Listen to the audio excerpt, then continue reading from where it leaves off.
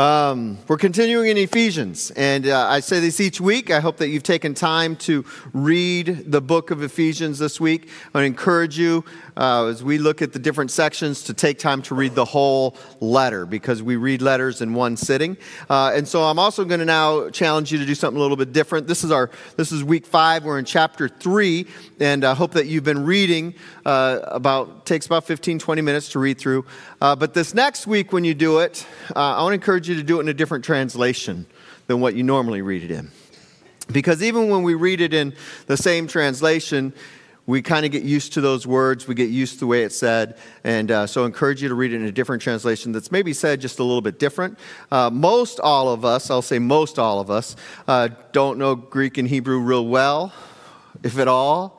You know, we don't read that. We read in American. We read English. Yeah, I'm going to say American. We read in English, and it's just every one you pick up, the different translations are worded different. And there's different things that might stand out, be different than what you normally read in the one that you're used to or that you always read in.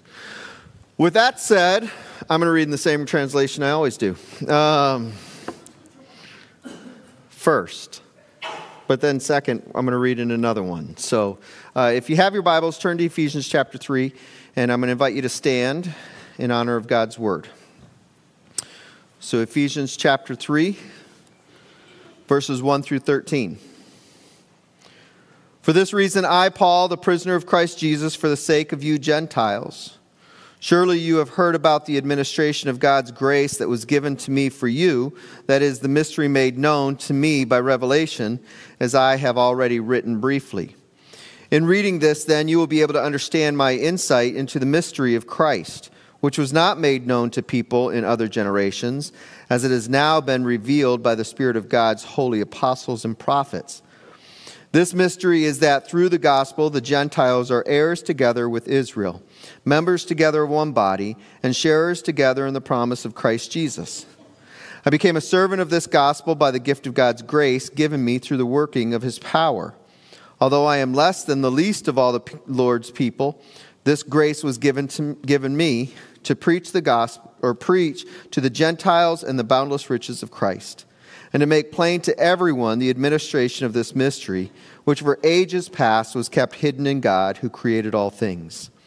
His intent was that now, through the church, the manifold wisdom of God should be made known to the rulers and authorities in the heavenly realms, according to his eternal purpose that he accomplished in Christ Jesus our Lord. In him and through faith in him, we may approach God with freedom and confidence. I ask you, therefore, not to be discouraged because of my sufferings for you, which are your glory. Father, we thank you for your word, and we thank you for this letter that you have preserved, that Paul wrote and sent out to the early church. And we thank you that we have it today to read, to listen to hear, to look at.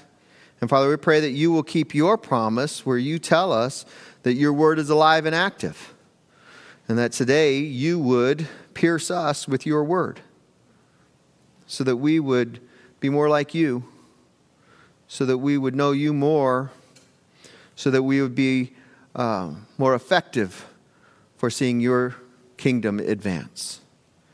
We give you all the praise and glory in Jesus' name. Amen. You may be seated. I'm going to read these verses again.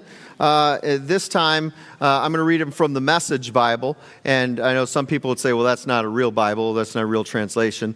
I think Eugene Peterson did a good job, but he words things a little bit differently.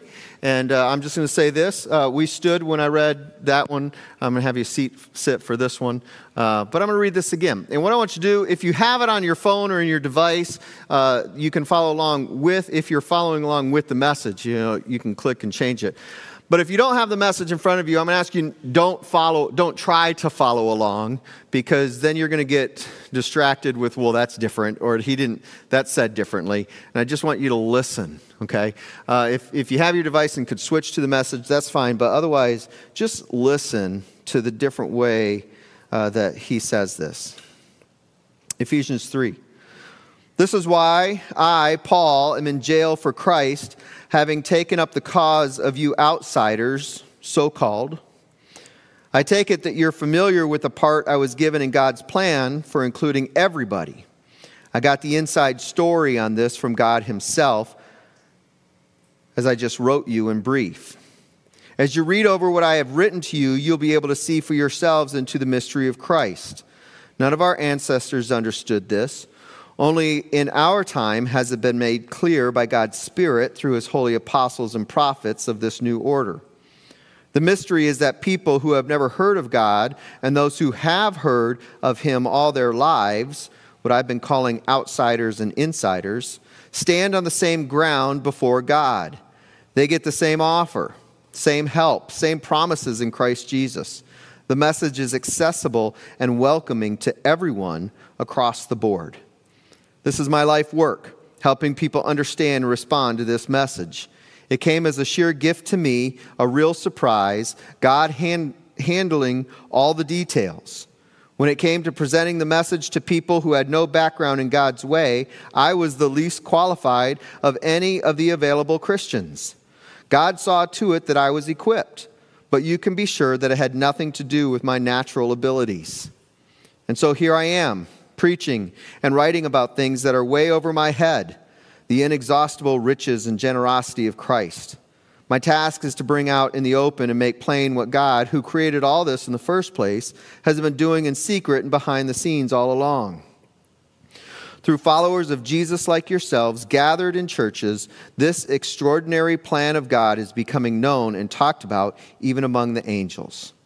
All this is proceeding along lines planned all along by God and then executed in Christ Jesus. When we trust in him, we're free to say whatever needs to be said, bold to go wherever we need to go. So don't let my present trouble on your behalf get you down. Be proud. A little bit different? Mostly the same. It's the same subject, saying the same things, it says it in a little bit different way. And for me, when I read these different translations, even including the Message here, I see just the way that different words kind of become a little bit more real to what the Message is saying. And I don't mean the message, I mean the message, the subject. Okay? It's a little bit different. So I want to encourage you, as you're looking at this week, as you take time to read through the book of Ephesians, do it in a different translation. And I'm going to say this, maybe you do it in a different one each week moving forward. And see what those different words are. It took me longer to read through this week because I'm looking at the two different ones. I'm looking at NIV, I'm looking at the Message. How is that different? How is it the same? Just saying different. And what stands out? But it was really cool. What I enjoyed was the different ways that the Holy Spirit spoke to me by doing that. All right. I got 5 points. There is so much in here. There's so much in these verses. And I know I say that, but it's so fun. And I get so excited about the things that are in here. But we're going to talk about 5 different things today. The first one is this: circumstances do not change our identity. Circumstances do not change our identity. Verse 1, for this reason I, Paul, the prisoner of Christ Jesus, for the sake of you Gentiles. Where's Paul? In prison. He's in jail. What's Paul doing in prison? What's that? He's writing a letter. What's the subject of the letter? He's preaching the gospel still. Why is he in prison? For preaching the gospel. He is only prolonging his own sentence, isn't he? Isn't he? Right? If he's been put in jail for preaching the gospel, and while in jail he's continuing to preach the gospel, his circumstances has not changed his identity. It is who he still is. We cannot let our circumstances change our identity. We cannot let our circumstances change who we are and what God has called us to do, who he has called us to be. That must remain the same, regardless of what our circumstances may be. Would anyone have blamed Paul for stopping? No, we wouldn't have blamed Paul. I mean, he's in jail. He got arrested. He got put in there because of what he's been doing, and he should stop what he's doing so he could get out, right? I mean, that's what who would have thought that? That's what we would have thought. We would have said, I'm done with this. We wouldn't have blamed Paul if he would have stopped. But Paul continues. He holds on. He's continuing to advance the gospel even while he's in jail because it's who he is. It's who Christ is in him. So our circumstances cannot change our identity. A quick story of a friend, a friend of a friend, a guy that I knew had a good friend that was a youth pastor. This youth pastor, and if I've shared this story, I apologize, I'm going to share it again. Like any youth pastor, youth pastors have youth over to their house. Okay? It just happens. And there's a lot of youth that would come over to this guy's house.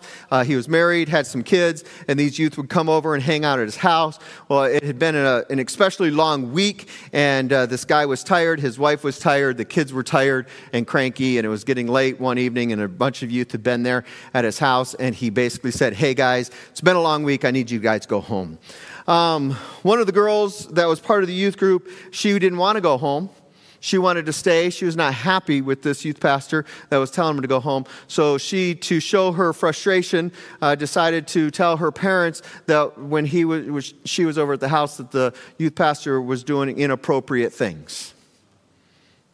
And she held on to the story, and it became bigger and bigger and got out. And eventually the youth pastor ended up in jail for what he had done, what she said he had done. And he was given a sentence. He was put in jail. Difficult time.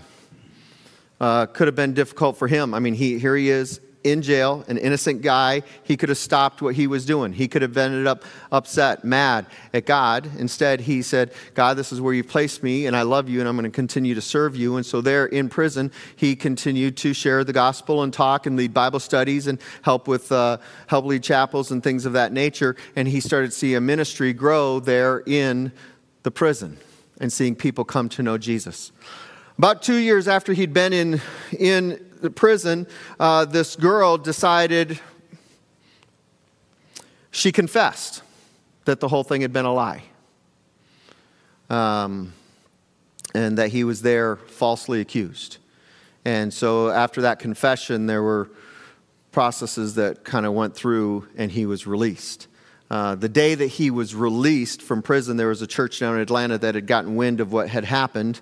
And the day he was released, they contacted him and invited him to come on staff full-time with them as their pastor now of outreach and prison ministries. Much larger situation that he'd been in before, reaching even more people than he'd been part of. And he says, "I hate that what I went through. I hate that what I went through. I hate that I had to suffer through what I suffered through." He says, "I do not like the fact that this was placed on me and these false accusations came. But as a result, I love the ministry that I'm now part of." Because he was at a bigger, larger, reaching ministry than anything he'd been a part of. And that happened, I believe, because he stayed true, even with these false accusations, to his identity in Christ. We can't allow circumstances to change our identity. Second thing I want us to look at is this. In Christ, we are equal in our identity. In Christ, we are equal with our identity. Verse 6. This mystery is that through the gospel, the Gentiles are heirs together with Israel, members together of one body, and sharers together in the promise of Christ Jesus. We are equal in our identity. And I know we talked about this a little bit last week. We talked about who we are in Christ, the fact that we are equal. We're going to look at a few scriptures real quick. First, Ephesians chapter 5, verse 21. We're going to get to this one in a month or two. But it says this: "Submit to one another out of reverence for Christ." We are all equal. There is no difference. We are the same. In Jesus, we are the same. Paul in Galatians chapter 3 talks about this. And it says, "So in Christ Jesus, you are all children of God through faith. For all of you who were baptized into Christ have clothed yourselves with Christ. There is neither Jew nor Gentile, neither slave nor free, nor is there male or female, for you are all one in Christ Jesus. If you belong to Christ, then you are Abraham's seed and heirs according to the promise." We are all the same. We are all equal in Christ. And our world does all they can to divide us and to separate us and make us think that we are unequal, doesn't it? It's all over the place. We see it all the time. But the reality is there's really only two identities. This is what I said last week. There's either we know Jesus or we don't know Jesus. And that's it. And those of us that know Jesus, We exist and come together so that people who don't know Jesus can come to know Jesus.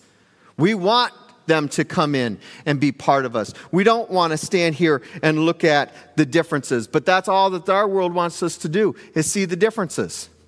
And I know that you're probably thinking of some specific examples right now about some of those differences, but the thing is, this goes all the way back. This is so deep. Paul's writing this because of the whole Jews and Gentiles. Right now, a big one for us is the shade of our skin. We're different. And we need to see that. And I agree, we need to see that because God created us all differently. There is not a person in here that has less hair than I do. We're different. I hope that you don't walk away from me because I have less hair than you do. But we're all different. We were watching a movie the other night. We played in the golf tournament yesterday. Well, we chased golf balls around the grass and in the woods yesterday. The golf tournament, had a good time. Me and the boys, my dad. And so Brandon on Friday night says, hey, we're going to play golf tomorrow. We need inspiration. We need to watch a golf movie. Okay, anyone do that? You know, inspired. So we decided to watch a golf movie. And so we watched the movie, The Greatest Game Ever Played. I don't know if you've seen that. It came out in 2005. Good movie. It's about the U.S. Open and an amateur that goes on to win the U.S. Open and to beat even a professional golfer. Good story. The interesting part is this amateur that wins was just a caddy. And throughout the movie, it is many times he is reminded of what his place should be. Now, he's a white guy. But he was low income. And his family was low income. So he didn't fit. He couldn't play. They're like, well, he can't play. The first time he tried to play, they say he can't play. He's just a caddy. Not only that, but the guy that he was playing, the pro golfer over in England, he was not even part of a golf club because his family wasn't rich. And he wasn't allowed even to be a member of that golf club. The world is constantly reminding us that we are not equal, that we should be separate, and that we stand differently. But in Jesus, he's constantly wanting us to know that we are equal. There is no Jew. There is no Gentile. There is no male. There is no female. We are all equal. We all submit to one another out of reverence for Jesus. And we need to love each other and treat each other as equals. But this is what we do. We have all kinds of opposites that we have. We have the rich and we have the poor. We have the left and we have the right. We get divided by that, don't we? Blue collar and white collar. Academic and high school dropout. We are constantly judging and looking at each other by our status in these different areas. I'll go one more. Bulldog and yellow jacket. Georgia Tech, if you didn't get that.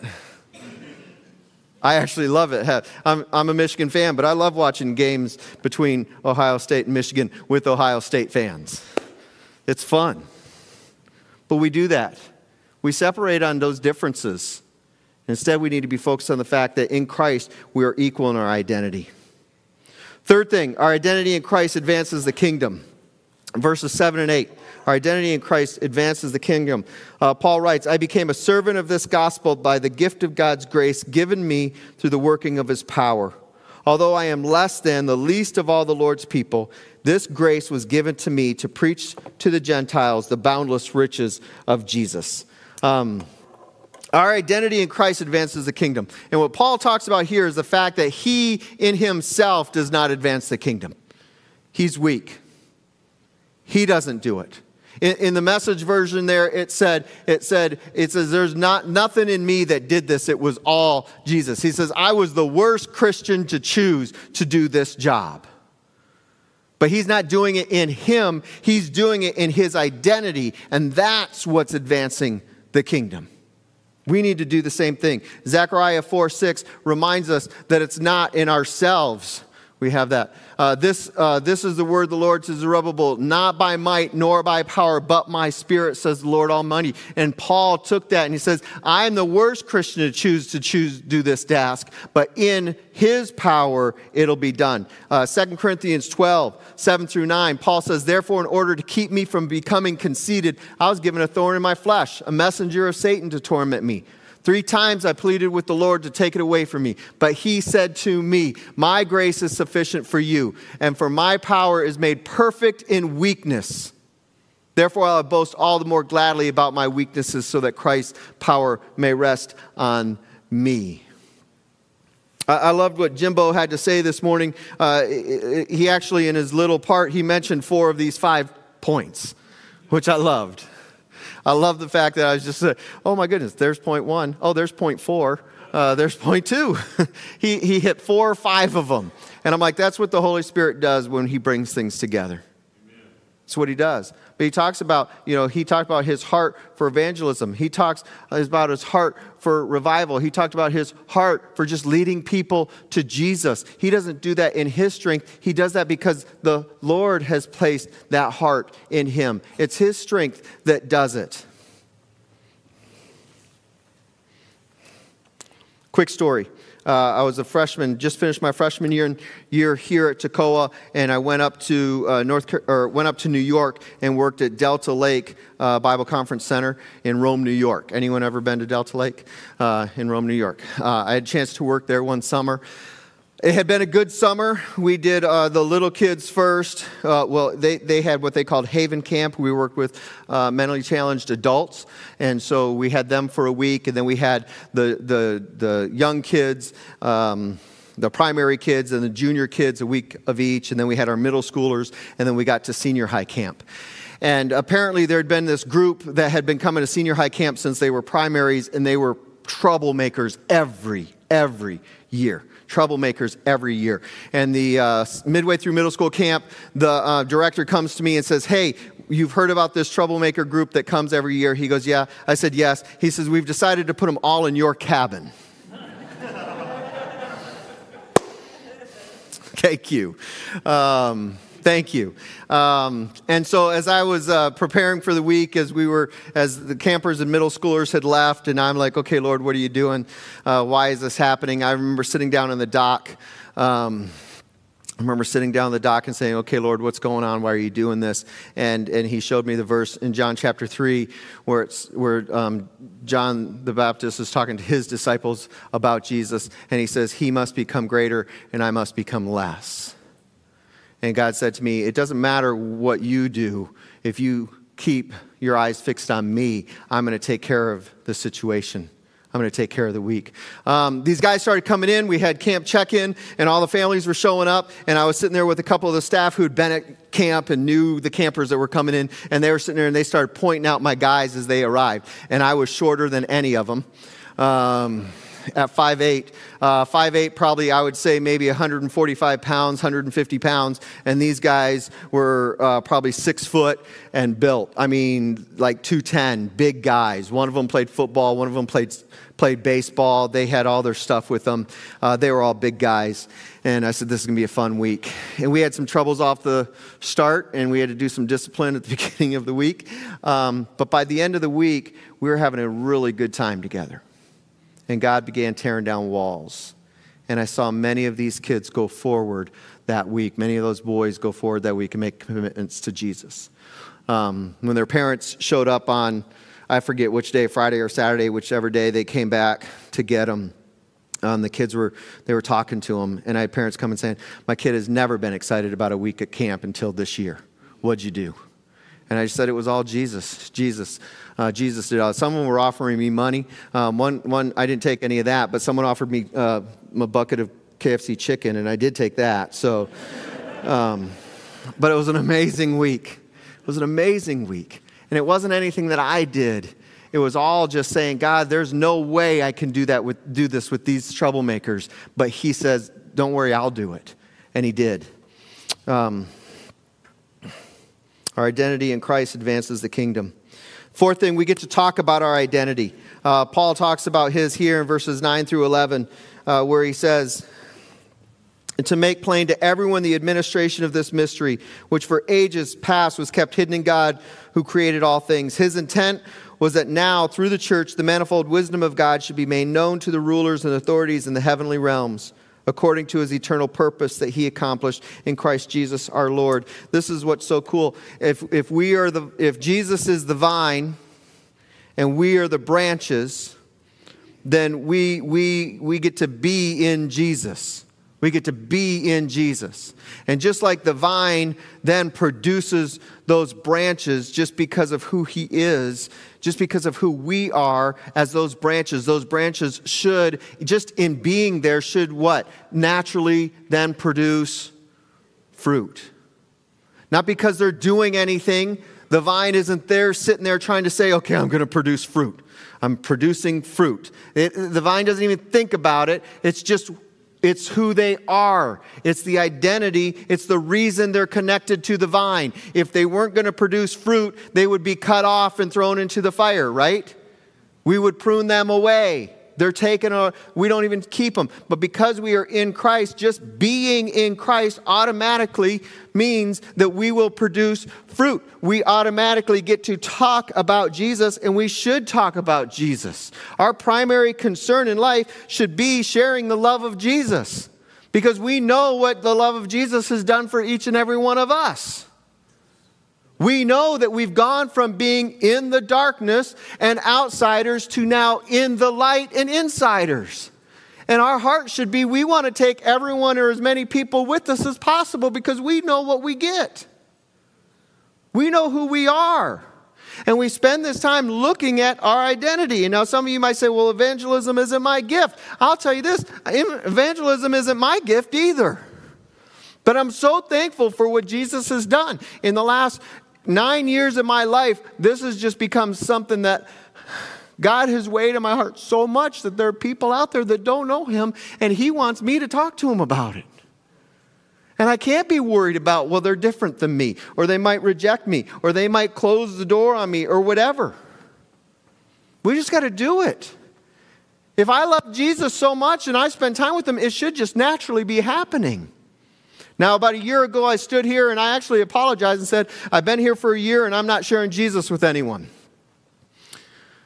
And I was bothered by that, so I began saying, God, I need some doors. I need to know some people that don't know Jesus. I need to know some people that don't know you. And I asked him to show me ways that I can get to know people that don't know you. Because to be honest, I was just spending way too much time with Christians. I think we all spend way too much time with Christians. And for some reason, we also, as Christians, try to do our best to stay away from the world. And I understand we need to protect ourselves and all of that, but man, we do a I don't want to say good job, but man, we stay away from the world.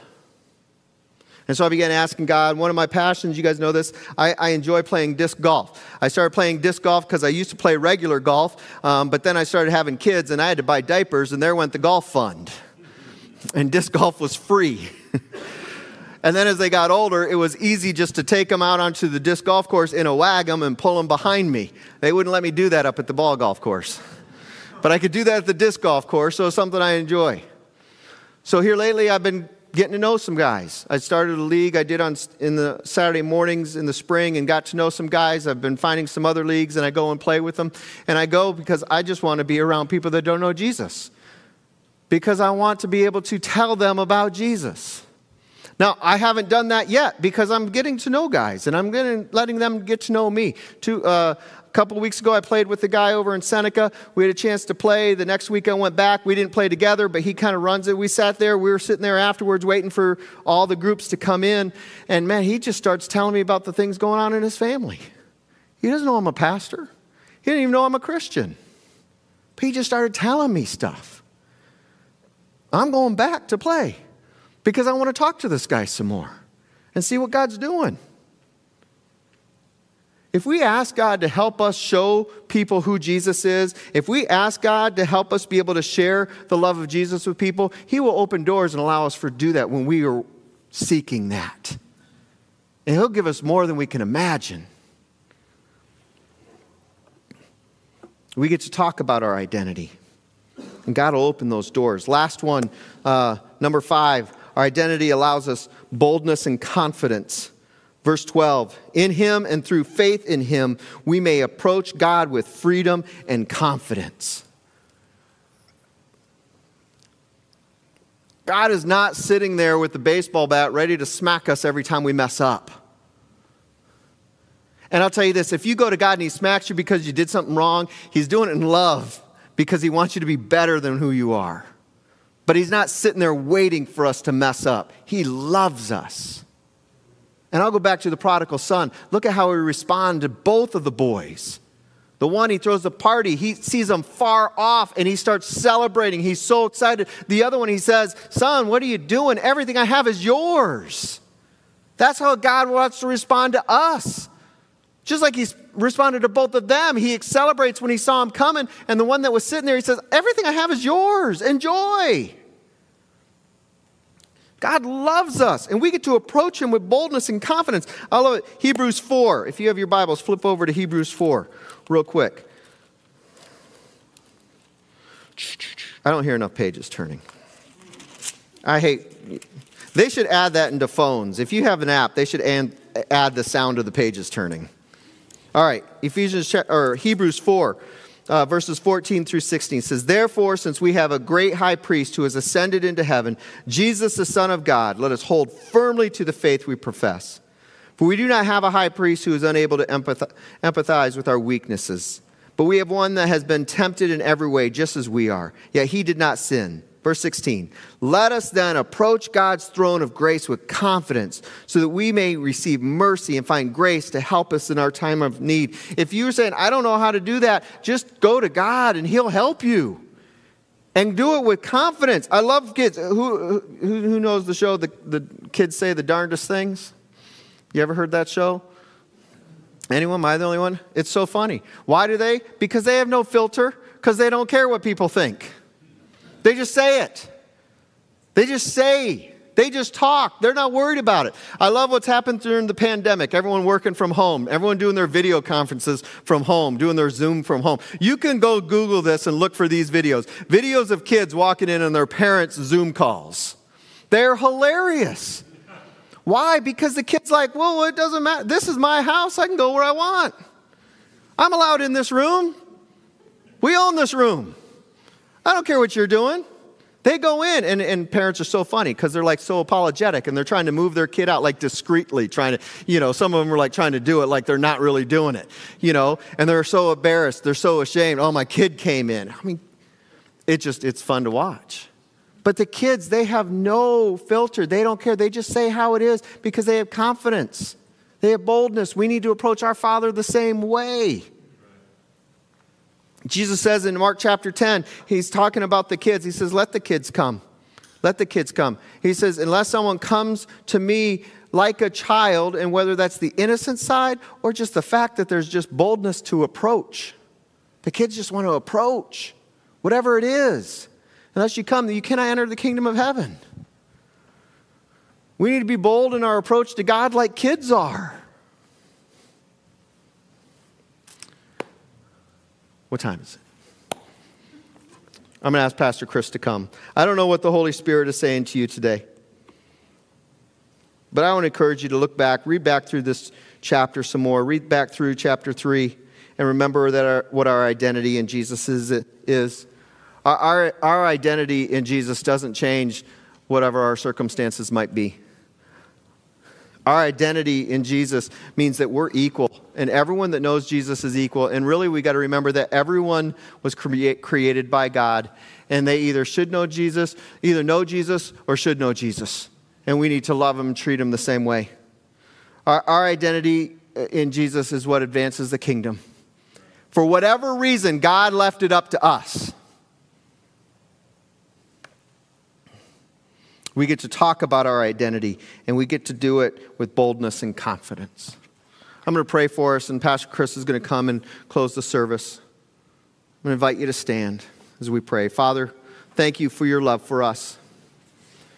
Thank you for who we are in you. God, help us to believe you.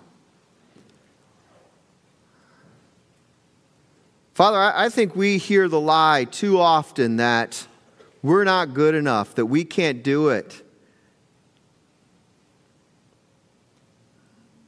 And it's right, but in you we can. In you we can. Because of what you do. So help us in you, in our identity, because of all that you've given us, to walk and live this life in you with everything that means. with everything that means. Father, we should want others to know about how great you are. Thank you, Jesus.